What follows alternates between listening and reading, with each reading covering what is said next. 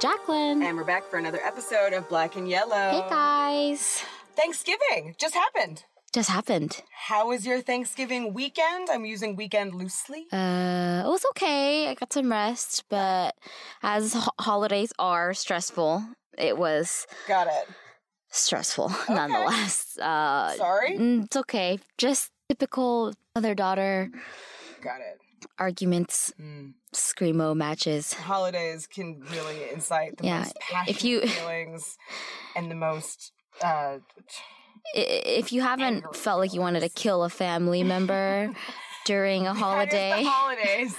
That is you the have holidays. not had a holiday. Definitely. For sure. And exhausted. Like, it was just exhausting. Like, it's funny how it's like everyone gets time off, but sometimes I feel like the opposite happens where it's like... You work more. Yeah, definitely. And it's like, what? And it's a different kind of work. It's a whole different kind of work. Emotional work. There's emotions tied to it. I woke up Friday, like, having an emotional hangover. Not even from alcohol. It was like I woke up Friday and I just didn't want to get out of bed. I was like, I'll just lay here so I can be sad. I didn't want to get out of bed, but I also got out and, like, hopped on my computer and did some Black Friday shopping. Ooh. Yeah. What'd you get? Oh, a lot Did you score some duels? Oh. Well, jewelry hardly ever goes on sale, and same with cosmetics. Okay. So I tend did not even think about that. Yeah, like, that's my strategy. Go hard in the cosmetics, go hard in the jewelry, especially, like, the semi-fine stuff, because I can fill in all the other... areas of my wardrobe. Yeah.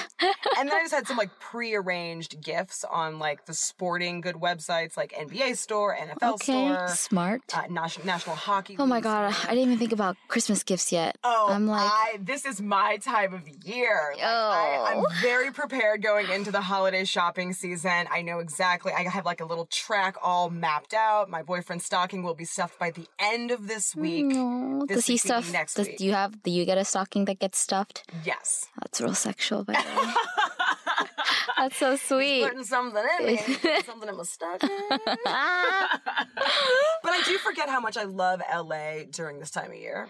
Yeah. Because we are such a city of transplants around this time of year when people start to leave, especially Thanksgiving when it's a mass exodus. Yeah. And everything is really quiet. Yeah, everyone leaves. Everything gets, like, shut down. Everyone leaves to go home. Yeah, you can get that, like, hard to get reservation at a restaurant you've always wanted to try. There was more parking. Do you have like a something you really want for Christmas or a gift that? Ooh, I think an espresso machine. Really? Yeah, I don't do traditional coffee anymore. I got rid of the Keurig. Something about the plastic heating up plastic and the Keurig little pods itself. You can't recycle them. Like I had enough of my Keurig, and now I just drink espresso. But now I need an espresso machine because I am getting it from the local coffee shop. So then you would need to buy the beans too. I guess it's a new frontier for me. Okay. Yeah, 2019. Yeah, because there are my own espresso. I know there are some espresso machines that also you have to put in a pod. Yes, but the reusable pod. Oh, the reusable pod. Which is environmentally friendly. Okay, that might be interesting. What are you asking for?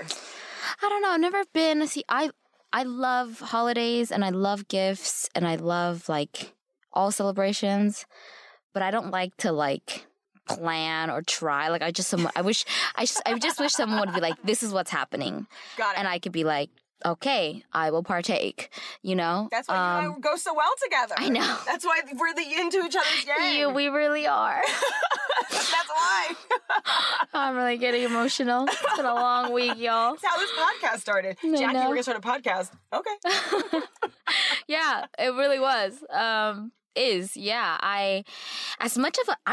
quite the planner, and I love lists, and I can be very OCD and type A personality. Okay. But there are just some areas in my life because I'm have such a in every other area that there are some areas in my life that I just want someone to please take over. Yeah. You know that feeling. Definitely. I'm sure you can relate. Hands-on in certain aspects of life and hands-off in others. Yeah. And so what ends up happening is I think because people do see me as that, they end up kind of even seeing if I am being the one that's one that's gonna plan. Yeah. And I end up just not really caring / wanting to do it. And so It's usually my brother's girlfriend who does it.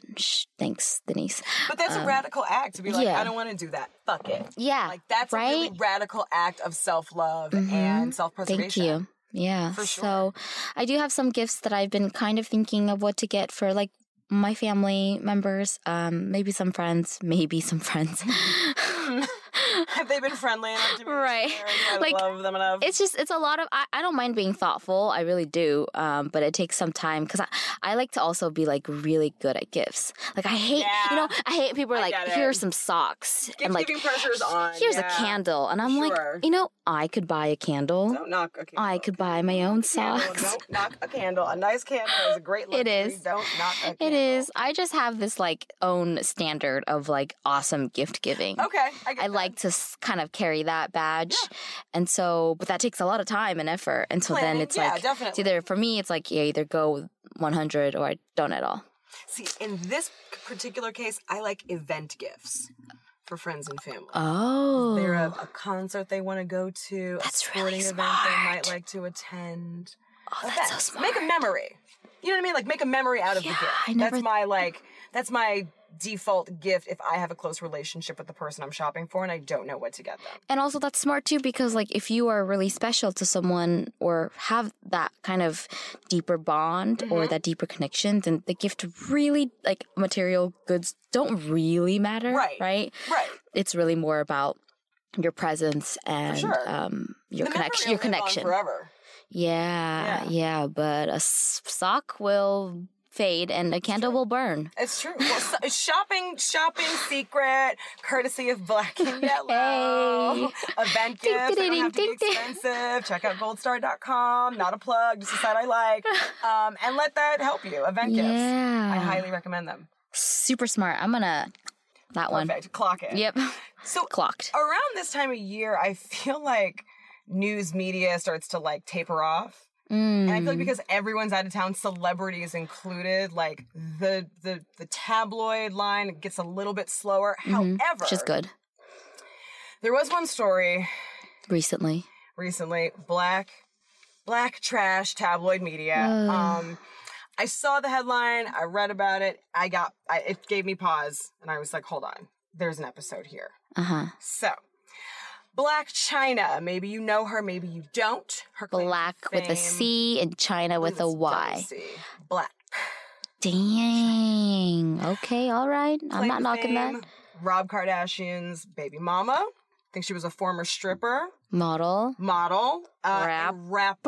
Yes. We'll give her. Well, she dropped an. There was a minute where her and like Nicki were like having beef, and I feel like Nicki talks about Black China and some of her lyrics. I think Black China released a song not too long ago, though. So for all intents and purposes of this intro, she's a rapper. Yeah, it's kind of a cool name too. I think. Yeah, women making their own. Like, no shade. Right. However, she has come out with a new product that she is currently endorsing. I guess she hasn't come out of it, but she's endorsing a product called Whitenicious by Black China Diamond Illuminating and Lightening Cream. This cream will run you $250, and it comes in a Swarovski crystal studded jar. Yes, it is a lightening cream. Illuminating, don't fall for that like abstract marketing jargon. It's lightening cream, okay? Skin bleaching cream. Illuminate your skin by turning it whiter. I mean, listen, we'll get to why the abstract definitely in this episode. But this company, Whitenicious, was started by a Cameroonian pop and hip-hop star by the name of Denica. And it is quite simply a skin bleaching cream. Now, More or less. I read this headline, and the first thing I thought was, are Black people still bleaching their skin in 2018? Well, I've always thought it was a bizarre thing from Michael Jackson. Like, when I was like 8 to 10 years old, I remember thinking, like, why would anyone want to do that to themselves? Right. Actually go through that process of seeing that happened. I guess I think we said something along the lines of, like, it's like a self-induced vitiligo. Well, I think after he died, there was proof that he had vitiligo. But I think there were a lot of competing stories. Like, he had vitiligo, so he bleached out to sort of even everything out. That story was always very convoluted. Yeah, right? I didn't read up on that show in prep for this show. Yeah. But I know what you're saying. Yeah. I guess for me, I always knew that skin bleaching went down in my community, but it was always very taboo. Like, you never spoke of it. You definitely never owned up to it because more or less you would be met with widespread ridicule. Yikes. And you'd also be looked at as a low-key race traitor. Yeah, because, well, yeah, if you're completely changing the color of your skin because of the purpose to become white, right, that's extremely problematic and psychologically having a lot of psychological issues in that sense. Yeah, definitely. And I guess I was more shocked because I live every day in a world where Black is beautiful. Right. Black don't crack. Say it loud. Right. Black and I'm proud. Like, that is the world that I live in. And so I feel like I do that very human thing of, I'm living in this world. That means we're all living in this world. Right. Which is not necessarily the case. You guys should have seen the dance move she just did. She, like, stuck her hand out and did this little, like that was the personification of, like, I think everyone's doing it. Right, but no. Very different. Yeah, and maybe you're Black and proud, but someone else who's Black ain't. Right.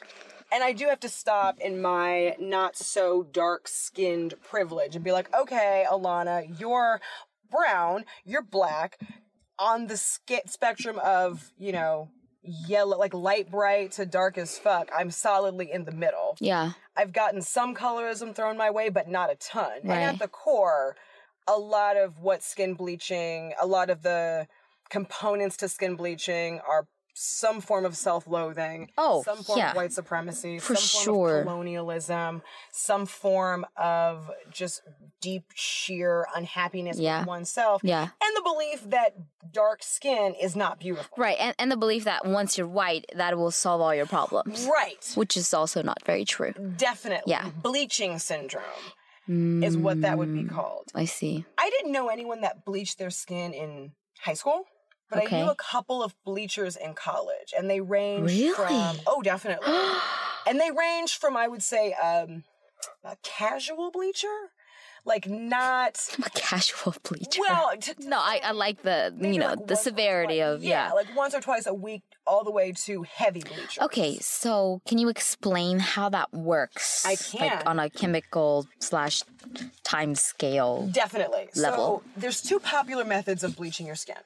One are topical creams. They're applied to the face and the body because you don't want a white face and a black body. Well, I'm just saying. Like, maybe someone does. They are extremely risky. You can risk burns, permanent scarring or damage, infection, cancer, mercury poisoning, or liver and kidney malfunction. Wow. They have been banned in several countries because they contain chemicals such as mercury, i.e. the mercury poisoning, and hydroquinone, which disrupts the synthesis and production of melanin. And if you know what melanin is, it's that natural sunscreen that we have as Black people baked into our skin. You guys have more. Yes. To protect us than the from average. Harsh sun rays, for instance. Or there's also some also contain corticosteroids. Whoa. I think that's one of the additives that got them banned in the UK. Okay. And then there's a new treatment has hit the market. It's an intravenous glutathione treatment. So, glutathione is an antioxidant found naturally in human cells that neutralizes free radicals, boosts the immune system, and detoxes the body. However, it can also cause skin lightening by converting melanin to a lighter color and deactivating the enzyme tyrosinase, which helps produce the pigment. Whoa. Straight from the science books, folks. And that is like intravenous, meaning, so it's like an IV drip. Yeah. Yeah.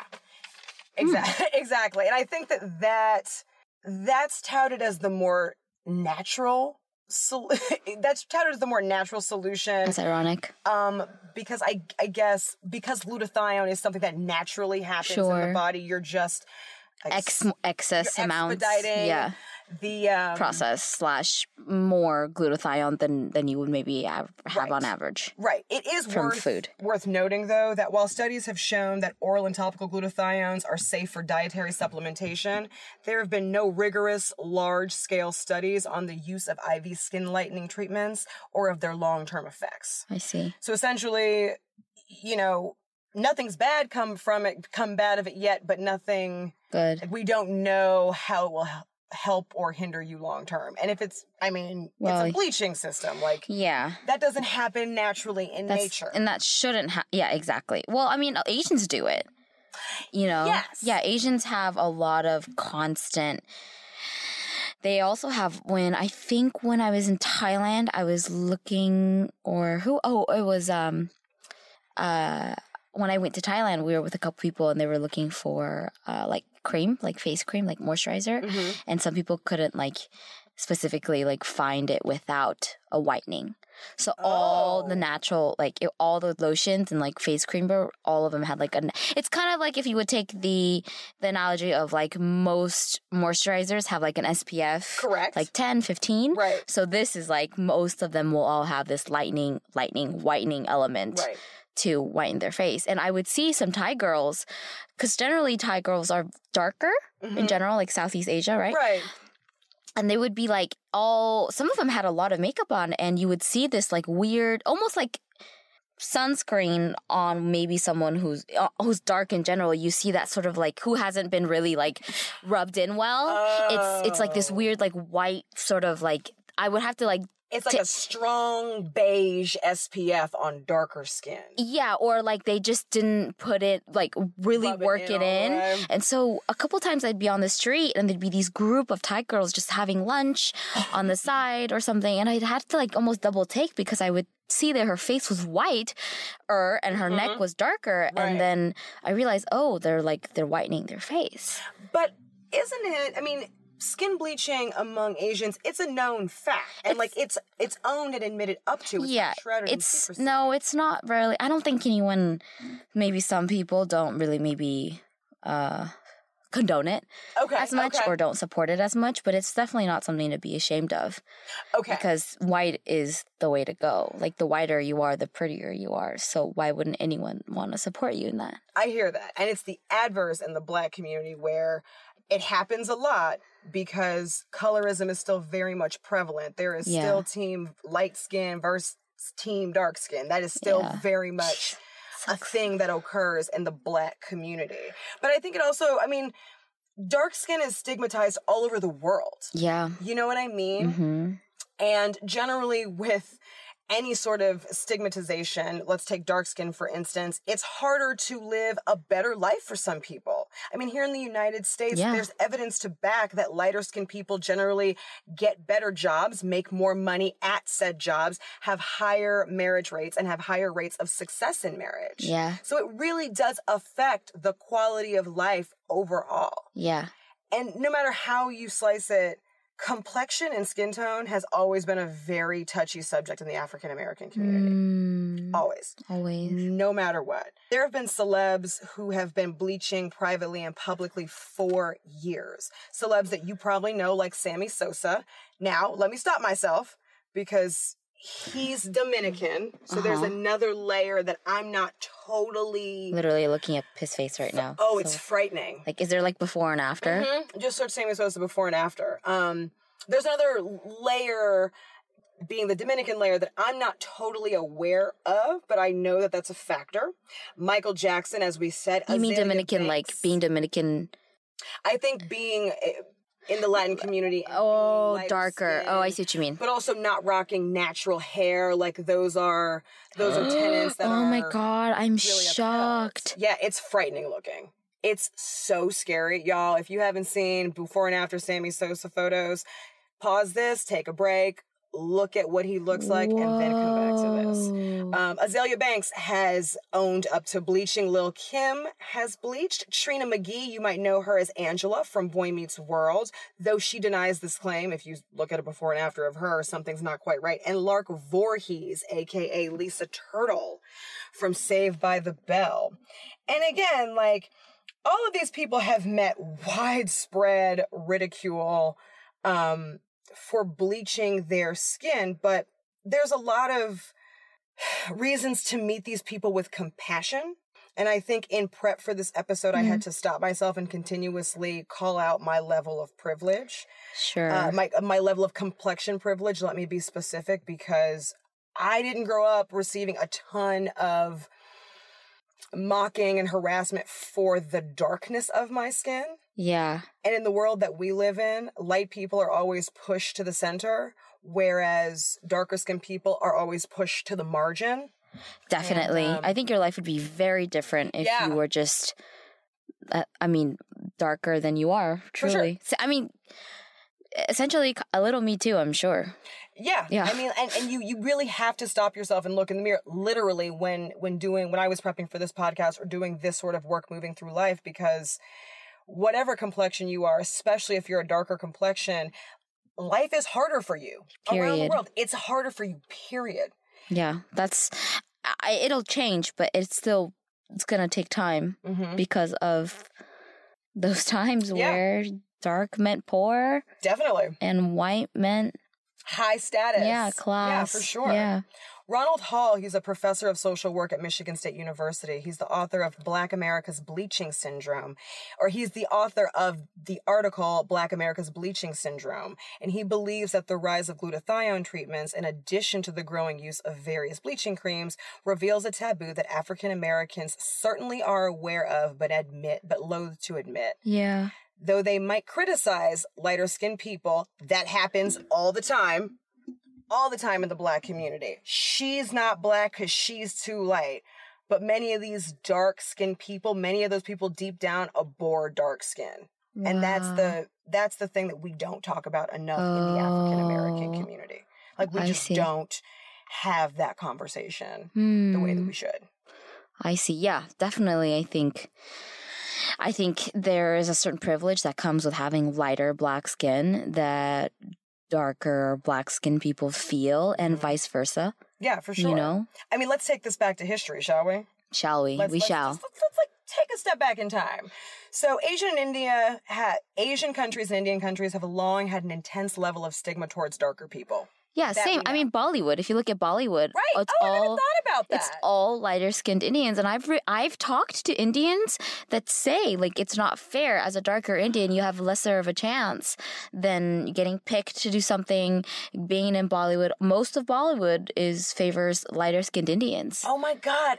Indians, the other Black man. Yeah, they're like the Blacks of, like, Asians. They're brown skin. I mean, there are some Indians that are so dark that I've mistaken Indians, like, without maybe hearing them or seeing exactly their facial features. I've thought they were Black, like just maybe seeing an arm or like in passing real quick. I've thought they were Black and then gone, because like in Thailand and in Taiwan there's quite a bit of Indians. I've gone and I've like somehow ended up next to them or saw them again at some place in a night market, you know, like sometimes people are just walking around and I'm like, oh crap, that guy's Indian? I swear he was Black. Do a double take. Wow. So there's a lot of issues with that because, you know, along with the skin tone and the hair and everything, you see a lot of darker Indian men marrying a lot of lighter Indian girls. Yeah. And that's an issue because why can the men can be dark but the women can't?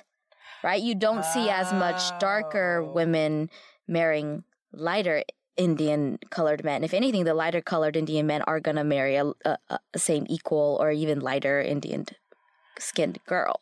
I wonder if that's definitely there. 100%. Yeah. I'm not denying that at all. I wonder if there is also something to be said about the fact that the reason that this happens for Indian men and not for Indian women is because of a gender privilege. Where like because men are the hunters, so to speak, they set their sights on the woman that they want to woo and marry. And they can get him. And they can get it. And maybe if they are of status or have some sort of, or in general, because they are men, they have more of a privilege than then they should go after the prettier, so-called prettier quotations, women, which are lighter skinned, and the darker skinned Indian girls have that option. I also wonder if part of the thinking of marrying a lighter person is like, I don't want my child, I want to have a lighter child. I don't want my child to suffer the fate of what it means to be very dark skinned. I'm sure they will specifically do that because the struggles they went through just being darker. Yeah. Even if they have money and status. Yeah. And it's fascinating. It's crazy. Well, Latin American countries also have laws and policy in place preventing discrimination to skin color. Wow. So think of Sammy Sosa. I bet maybe his life was affected by the discrimination that he felt pre National State Baseball League. Yeah. Sorry. It's okay. All the same. Just kidding. In the U.S., however, mulatto skin was really what got the fire, like the race catalyst started between the lighter skin and the darker skin. Oh, yeah, 'cause mulattoes can turn out very light, but can also be very dark. For sure. And they were generally the product of a slave master and his slave. Mm-hmm. So they were generally lighter and then granted privileges of the master race. Yeah. And there was also the mulatto theory, which was born out of the benefits and privileges that mulattoes had, was this idea that if you were lighter skinned, you were smarter. And so mulatto children or mulatto individuals were more likely to receive education before darker skinned people. For sure. So, I think it's also worth noting that within the African American community, a lot of our famous leaders were light skinned.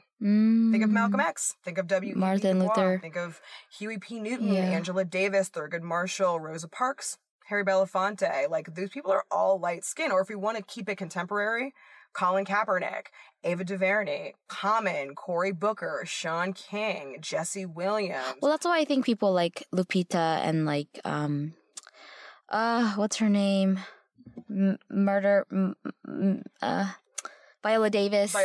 You know, some of these celebrities that are very dark skinned that can really somehow make a stand. But I think we also, and let me not forget, our first black president, Obama. President I was just thinking about that. But like, we can't. Jordan Peele.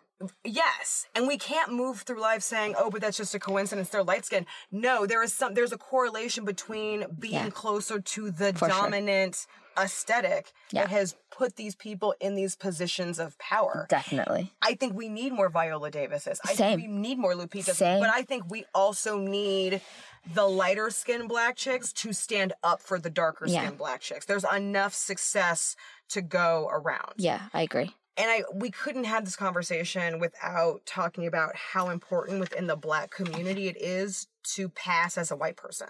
That is a thing that is spoken about. That is a thing that is discussed in our community generally when a new family member enters the world.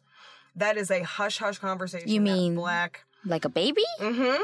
Like, that conversation goes down among family once the baby is first seen. Like, let me see. Okay, he light skinned. Okay, let's hope he don't darken up. That hair looks nice and straight. It looks real pretty. Wow. I think he might be able to pass. Let's hope he don't get darker now. Oh my. And we as young African American kids, we feel that from a young age. Wow. We hear family members and family friends have those conversations. We hear she dark skinned, so she better act right and study hard because, life's hard out here for a dark skinned girl. Oh, yeah. And even the messages that we send our kids are vastly different. Yeah. When you're a lighter skinned black child, it's like, you can do anything. You're so beautiful. The world is yours. Oyster. Yeah. But when they're darker, the message tends to be... people be mean. Or beauty is in the eye of the beholder. You are beautiful and you are strong, but you have to believe it first. The subtext being, if you're lighter, the world's going to see that you're more beautiful. It's just obvious. But if you're darker, you've got to really work on that self-esteem and really generate it from the inside, because those people out there, they're not going to do that. Damn. I mean, it's absurd. Fuck yeah, it is. I've befriended siblings before of like a younger sister and older brother, and they've straight up told me my brother was light skinned, he had it easier than me, straight up. And for sure. Oh yeah, definitely. And that sucks that the world ends up happening that way. And to have that someone be so close to you, or if you have a lighter parent. That happens in the Black community all the time. All the time. Or being disappointed that your child came out darker than you. That's another one. Oh my God. The siblings thing really kills me though, because, you know, when you're born with the exact same level of privilege. Totally. And the only difference is your a complexion difference, a huge difference. Yeah. I mean, the world likes to make it a huge difference. But I think that's going to be the title for this show, a huge difference. Oh. Look at you, Jackie. But in all seriousness, like, that happens all the time. I know. And the quality of life is just so damn different. Mm-hmm. But let's actually dive into where the, like, beauty standard came from, shall we? Yeah, let's. In 1967, Dutch sociologist Harry Hotink coined the term somatic norm image to describe why some shades of skin are favored over others. In the U.S., some trace the emergence of light skin as the somatic norm image for all modern-day races to the 1930s ad campaign for Breck shampoo.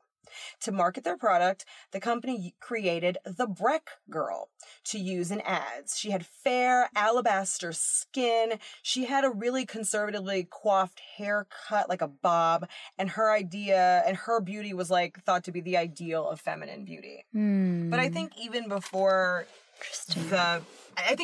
ad campaigns came around, I look back to the original incarnation of beauty standards, classic art.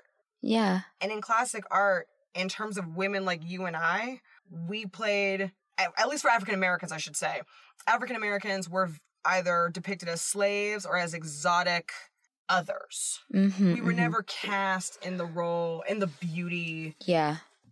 We were never cast into roles of beauty. Yeah. Therefore, I think that sends a message to people looking at the art as a whole to say, like, these people should not be viewed as beautiful because, look, they weren't even viewed as classic beauties back in the day. When I think you have to stop and think, the idea of a quote-unquote classic beauty was a lot of aristocracy, people who were around who could afford to be painted. Yeah. And so those were the people who got painted, but somehow those are the people that we look back to and go, that's a classic beauty. Yep. And that's all privilege. Exactly. And simply because Asian and Black women are not depicted, we have a harder fight in terms of being viewed as quote unquote beautiful because we don't have the classic foundation. Yeah. If you take it back to our episode of, I don't know which one it was, but about like Black women having curves. And, you know, was it the Jezebel, Mamie? I think it might be. That does sound like the Jezebel. Where it was like these men saw these like curvy ass women and went goo goo gaga for that, you know? So it's like sexualized Black women. Yeah. It's like you don't want to revere them as these like classic beauty things, but you'll. Right. You know, it's for sure. It's just it's just wrong. Well, I think not only is that wrong, I think that if you are dark-skinned, in order for you to be beautiful, you have to jump through more hoops. Yes. Especially as a dark-skinned Black woman. Yep. You really do. There's an article, it's called It's Time to Talk About Our Light-Skinned Leadership by Ashley Simpo, and she sort of puts it really well. She says, if you have darker skin, you can't just be reverent or cool. You have to be fascinating. You have to be true Black like Ducky Thought, or androgynous Black like Grace Jones, or dressed up in approachable Negro gear like DeRay McKesson, or married to the president like Michelle Obama. You can't be too aggressive or take up more space than anyone wants you to. And you cannot make too many mistakes. You can come from the hood, but you must shed 80% of your hood tendencies if you're not going to rap. Wow. You can be Black, but you must speak proper white English. Yep. You can be woke, but not angry. And if you are angry, please be light-skinned and pleasant-faced. So good. These are the rules every Black person learns when they enter the real world. And these are the rules that bind even our social leaders. I cannot agree more. Yeah, that's a really good statement. I'm just like flabbergasted. She said it all. All of it. So 100%. good. So good. Yeah. Yeah. Like, those are the things that we learn real quick. Young Black kids going out into the world. And you just sort of have to survive. And then you live the rest of your life that way. Basically. Yeah. Yeah, pretty much. definitely. I think also when these products are sold to us, when these bleaching creams are sold to Black women, it's worth noting, like I said earlier in the episode, the language is abstract and enigmatic and kind of vague. And dreamy. Yes. As well. Like, even out your skin tone. Yeah. Luminous glow. Right. Instead of turn white. Yeah, exactly. Yeah. And when I was a teenager, I had acne. And once the acne cleared and I had to like get into the scar fading portion I see. of recovery, so to speak, I was looking at different options and I ultimately settled on a retinol cream. But my nurse, who's been with me since I had my first zit at 13, I could feel her being very careful of the language that she used. Was white. Yeah. Because if she used the term even out skin tone, fade, smooth out, I would lose my mind. I'd be like, wait, hold on. Whoa. What do you mean by that? Like, what do you mean fade? What do you mean even out? Yeah. I don't want to like bleach my skin. Right. It's like a tick for me. Right.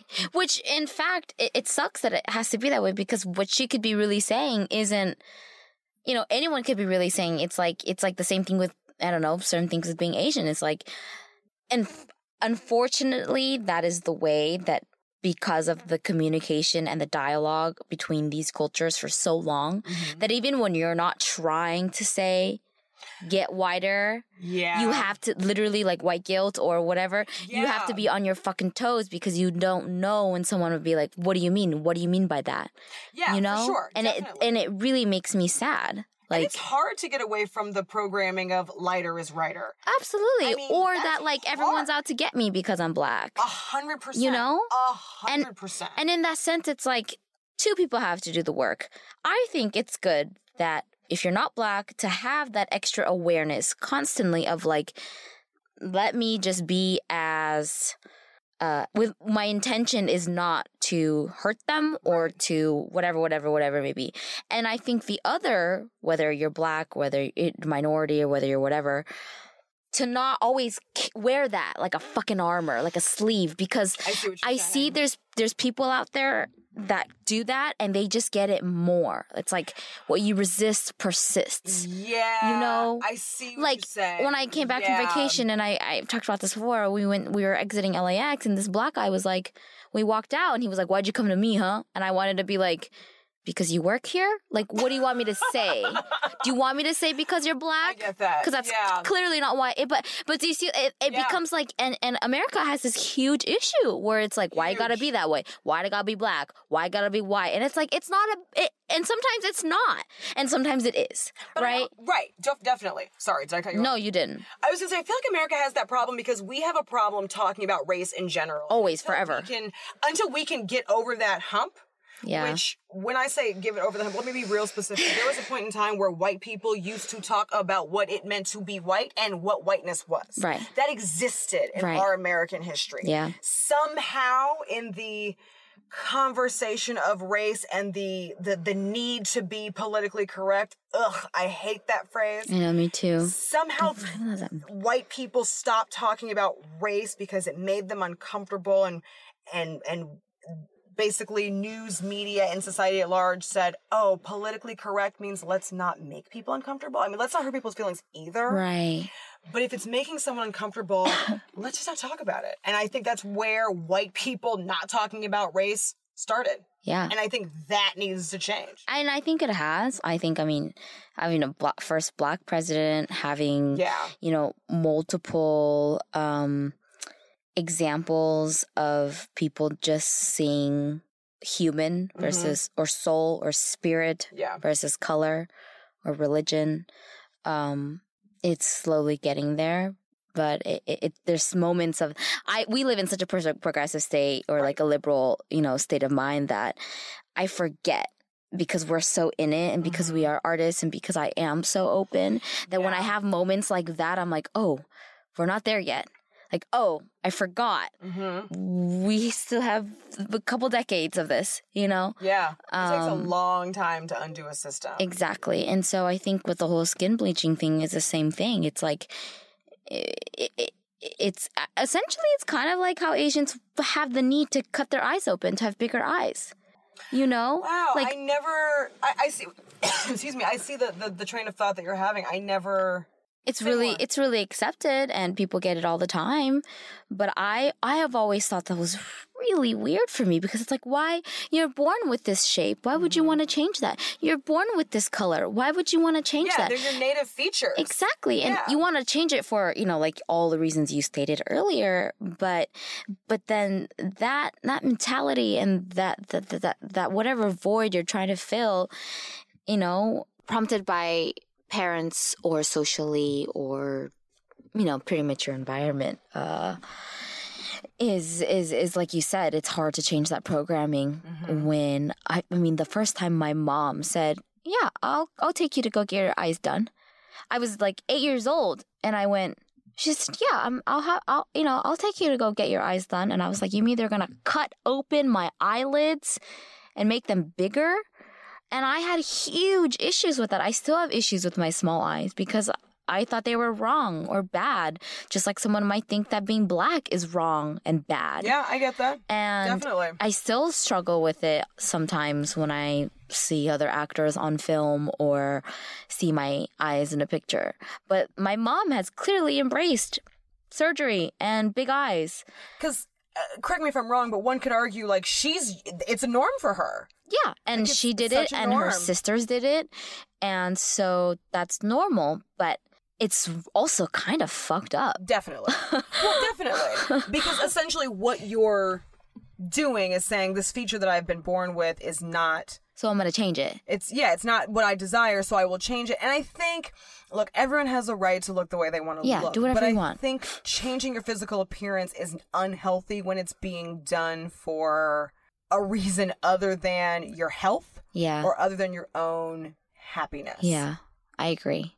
So I think the whole, I think bleaching all of these things that we're talking about is very psychological. Definitely. And so how do you begin to even, I mean, I know if I was a parent, I would never suggest that to my daughter ever in a million years. I would tell her this exists. Right. And if you really feel like you want bigger eyeballs, right. I won't, but yeah, how do you, like, if you had a child that wanted to, like, bleach their skin? I think the first step is understanding it. Like, I think the first step is understanding where this need to bleach, where this bleaching syndrome, as Ronald Hall calls it, comes from. Like, how does it work? Yeah, right? Exactly. So he says there's 3 components. There's the psychological component, which is first. This involves self-rejection of dark skin and other native characteristics. So it could be rejection of dark skin or Asian-shaped eyes. Yeah. Yeah. Like, for sake of argument. Right. Second, it's psychological in that it influences group behavior, hence the phenomenon of black celebrities bleaching their skin, hence the phenomenon of Asian women changing their eye shape. Mm-hmm. The final aspect is... Yeah, because if there's a giant proven fact that, like, majority of the population does get this done, then of course... Right, because there is a social impact there. Yeah, definitely. It makes you feel, if everyone around you is doing something, it normalizes it. Completely. Definitely. Yeah. Final aspect is physiological. The physiological is not limited to just bleaching the skin. It can also mean altering hair texture and eye color to mimic the dominant group. That's what Little Kim did. Little Kim not only lightened her skin, but she changed her eye color. With like that. I think it's contacts. Oh, okay. And altered her hair texture. And then the fact that so few mainstream culture can even acknowledge the existence of bleaching syndrome is a testament to how taboo the topic is. Yeah. I mean, it is one of those sorts of taboos where it's just so taboo, it's even taboo to say anything.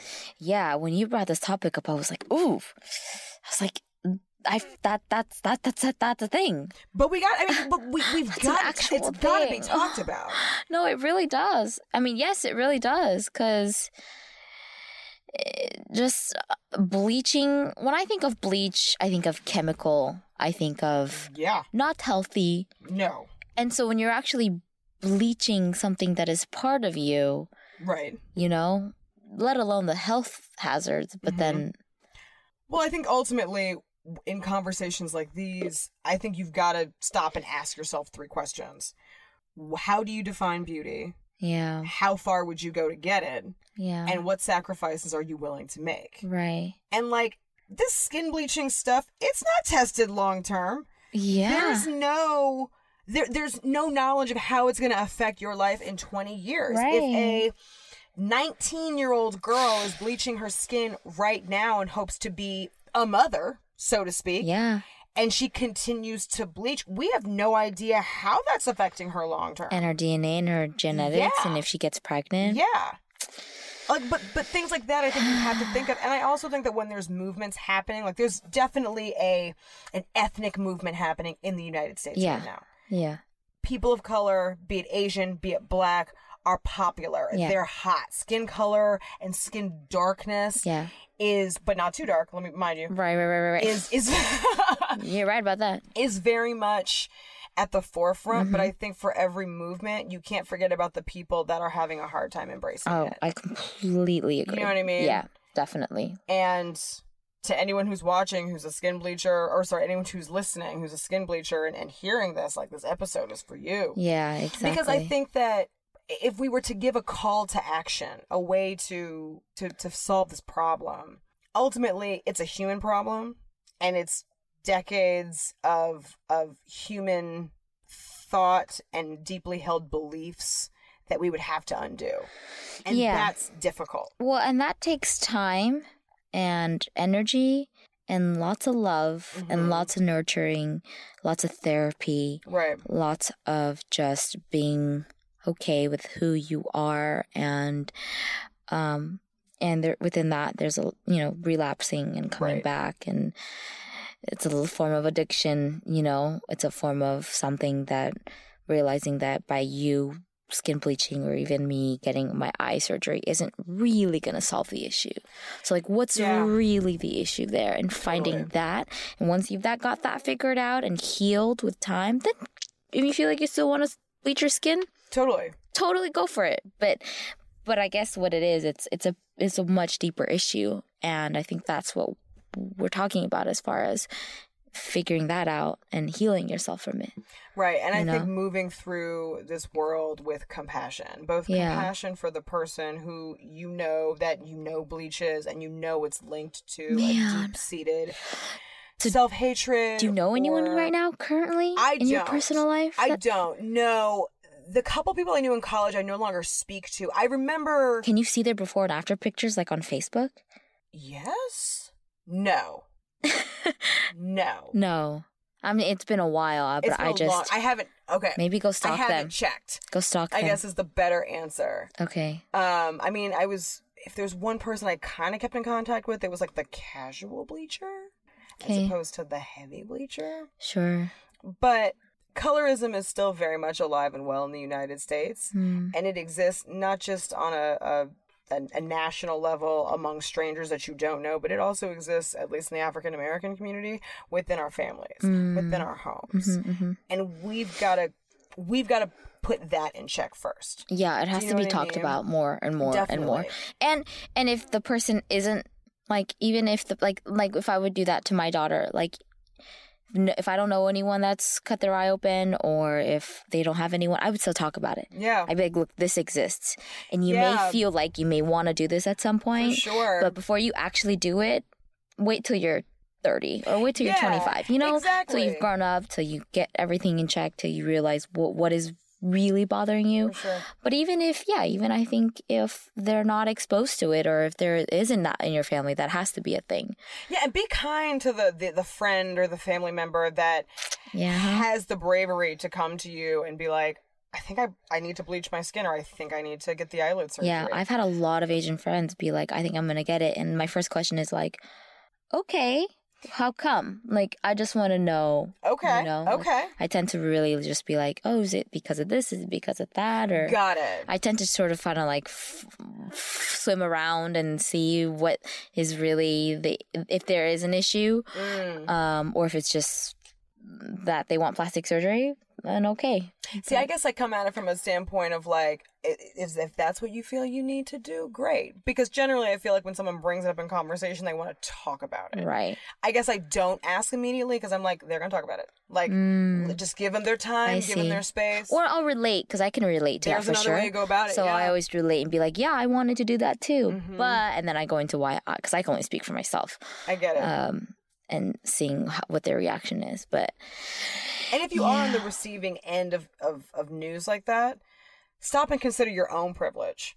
It was really tough prepping for this episode and really having to like withhold judgment or just stop judging completely and having to look at myself and being like, you know what, you're medium dark and your complexion is the kind of complexion that's fly and that you love and that you get compliments on, but that's not the case for everyone. Yeah, blessed you are. Yeah, exactly. Yeah. And like have the attitude of gratitude as opposed to the attitude of like, let me teach you something. Right. I feel like in this day and age, everyone's got an opinion and everyone wants to tell it. Everyone. They'll tell you. If they don't tell you, they'll write about it and they'll post it. True. Absolutely. And that's telling something. Someone. I just want to be the mellow yellow one that like people are comfortable enough to come to talk to about the real shit. Yeah, that's always good. Yeah. Yeah. I feel like we both are like that. Yeah. Well, that's our show, guys. Happy holiday season. I know. I hope your shopping goes smoothly. Jack and I might just sprinkle in some more shopping secrets for you. We will, yeah. Yeah, just to make this time a little bit easier if you need to escape from the family. Tips. We're here. Listen to us. Listen. Put us on. Definitely. Have a glass of wine. Listen to us on the airplane. Yep, listen to us on the airplane, in the car, on the toilet. I get you. Yeah, racial issues during the holidays, I feel like will ramp up for some people. Oh, yeah.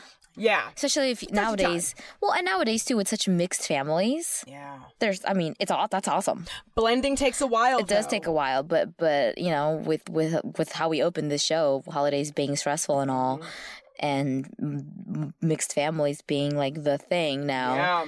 Yeah. Just have the attitude of gratitude and be grateful that these people are alive and well, and that you can be a part of that. I guess. For really. Sure. Yeah. This episode was produced by Christian Humes over at Zeitgeist. Thank you. Feel free to follow us on Apple Podcast, and while you're there, head down to that row of stars and click on a 5-star and leave us a great rate and review. We would love it. You would be a great airline. What do they call them? A stewardess. And here are the exit signs. I know. That just sounds like so good. We're also on Spotify. Yes, we are. So Black and Yellow Podcast, and you will see Zeitgeist, because people are always like, huh? Zeitgeist as sort of like right under our channel or our name because that's who produces us. We're also on the gram at Black and Yellow Podcast. I'm Jacqueline Chung Young on the gram. At Jacqueline Chung Young, I would assume. Oh yeah, at Jacqueline Chung Young. I forgot about that. I'm Alana Webster at Renegade of Fun. Happy holidays, guys. Stay safe, stay sane. Stay woke, one love. And keep up with that bougie mouth. Hey, bougie mouth. Woo!